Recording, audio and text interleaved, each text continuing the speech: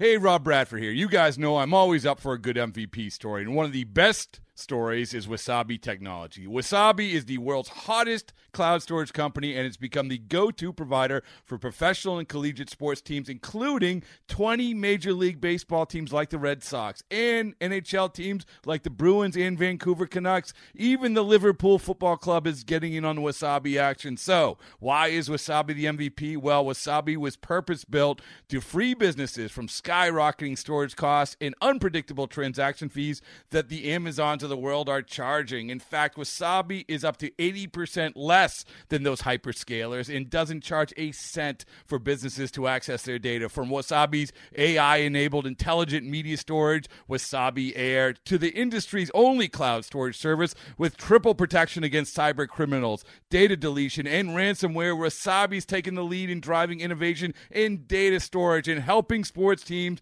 to unleash the power of their data. Wasabi, another Boston-based championship team. The 0-1.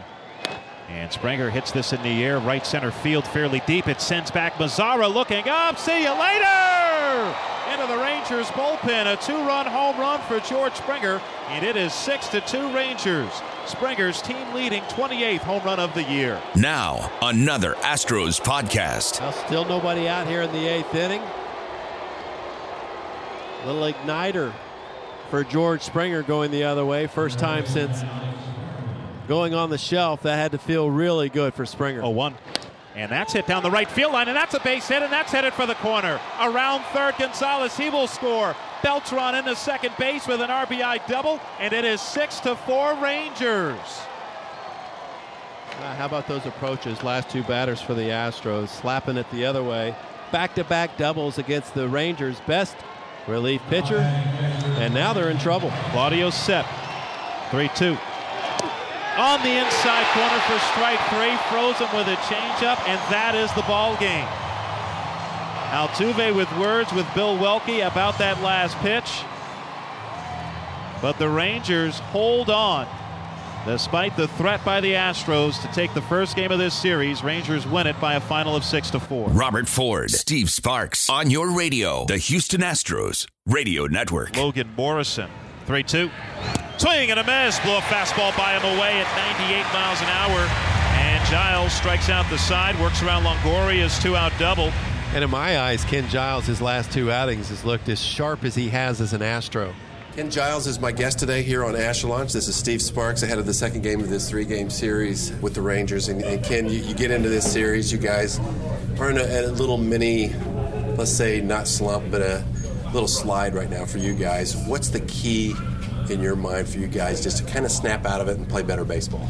Probably the biggest key is just not thinking about it. Just everybody focus on doing their part, not nobody trying to carry more weight than the other right now. Not having guys ask you about it? Yeah, that's a big thing. I mean, everybody knows we're in a little skid right now, and every team goes through it. I mean, it's not a big deal. We're not panicking over it. Everybody, eventually we knew that some of the guys, and if not some of us, all of us were going to go through a little slump through the season. Everybody does, and right now we're just kind of mentally going through this grind, and we're just staying patient and just waiting for everybody to work out the kinks.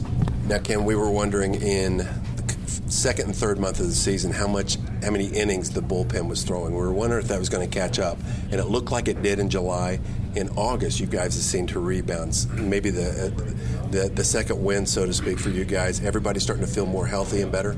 I mean that's the biggest thing. Everybody's starting to feel more healthy and getting more back in shape right now. I think that's the biggest thing. We're going down this long stretch now, and everybody's really focusing on their health-wise and their strength right now. And as a bullpen unit, we've just talked to each other every day to keep the grind going. Don't worry about what the starters are doing, how many innings they go. Just be ready for any kind of situation right now. What's it like pitching in this ballpark? I mean, it's hard to tell people what it's like here, but I always felt like there was no air. And you're in the bullpen, and it's almost like you're in an oven out there. And when you come in, how do you get stay fresh at this ballpark?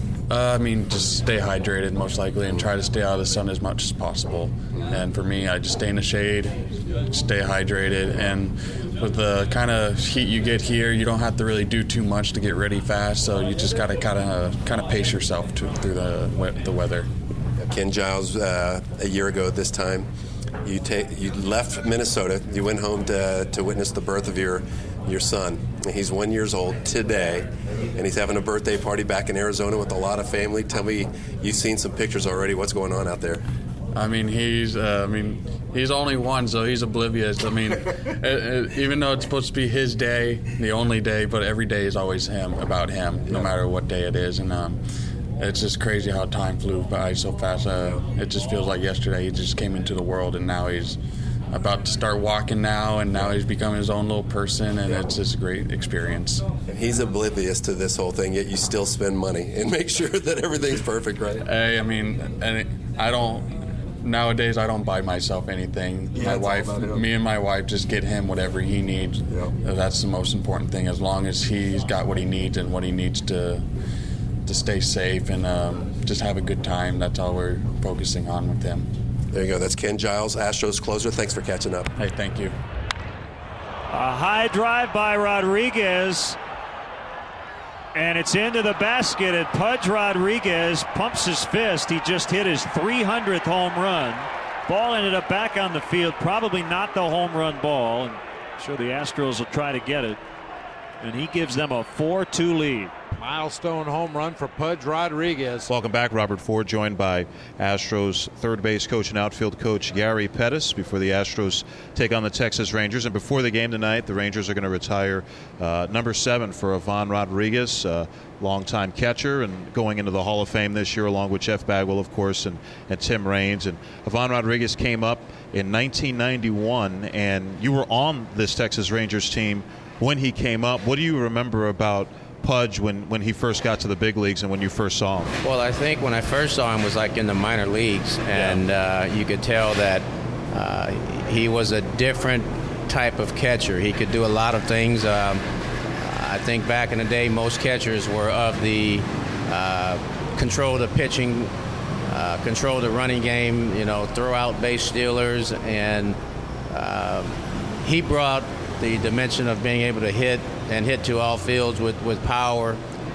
So when he came up to the Rangers, he was a big shot in the arm, and I have to believe that he was athletic enough to where he could have probably played any other position as well. Now, I know when Pudge first came up, there was talk about, everybody knew about him defensively and the great arm and all that, but there were some questions about his bat. At what point did you realize, hey, this kid can hit too? He's not just a defense-first catcher. Well, I think it was noticeable because he had the ability to hit the ball to the opposite field. Yeah. And guys that can hit the ball to the opposite field, they do have a very good chance of being successful. And he fit that mold, and like I said, he gave the Rangers a shot in the arm, and just watching him back there behind the plate was special, how he could set the base runner up and then pick him off at first base.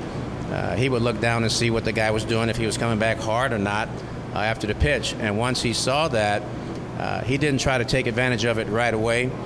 His thing was he would wait until there was a swing and a miss, and then he would fire the ball down to first base. And so it gave him a little extra time, and with the arm strength that he had, it was real easy for him to pick guys off. Now, as a base stealer, you talk about a catcher setting up a base runner. As a base stealer yourself, were there certain catchers you always are aware of that might throw behind the hitter, might throw to bases? Because there's some guys who are really good at doing it, and there's some guys who just won't do it. Well, I considered myself to be a very good base runner, and so I never took anything for granted. I expected all of them to do it, so I was never caught off guard. Well, that's not a bad strategy. I guess that's why you're such a good base stealer. Also wanted to talk to you about Don Baylor. Lost Baylor not too long ago, and big part of the baseball community. Very good player and a very good manager as well. You played with him with the Angels. What do you remember about being Don Baylor's teammate? Well, one of the first things that I remember was I was coming up from AAA, my first time going into Major League spring training. And when I walked into the complex there, we went into the locker room, and all the guys that I'd played with in AAA, they were going to the left side of the locker room. So I figured that that's where my locker was too. So I went to the left side, and I walked down the aisles, and I didn't see my name. And I thought, man, did they make a mistake? Am I not supposed to be here? So I went to the equipment manager, and I said, hey, I don't see my locker. And I said, it's not on the other side over there. He says, I know. He says, your locker is over there on the other side. So I walk around the corner, and the first person I see is Don Baylor. He's got his back to me, and he's taking off his shirt. And at that point, I went, oh, my gosh, that guy's a baseball player? I mean, he was just a large man. And I thought, wow. And he's an outfielder, too. And I was probably 165 pounds, and he was probably 225 pounds. And from that point on, as the year went on, I realized how special of a player he was. And not just a special player that did everything the right way, but he was probably one of the toughest guys that I've ever seen play this game. Everybody knows the history of him being hit by the most pitches in baseball and all of that, but it was the way he got hit.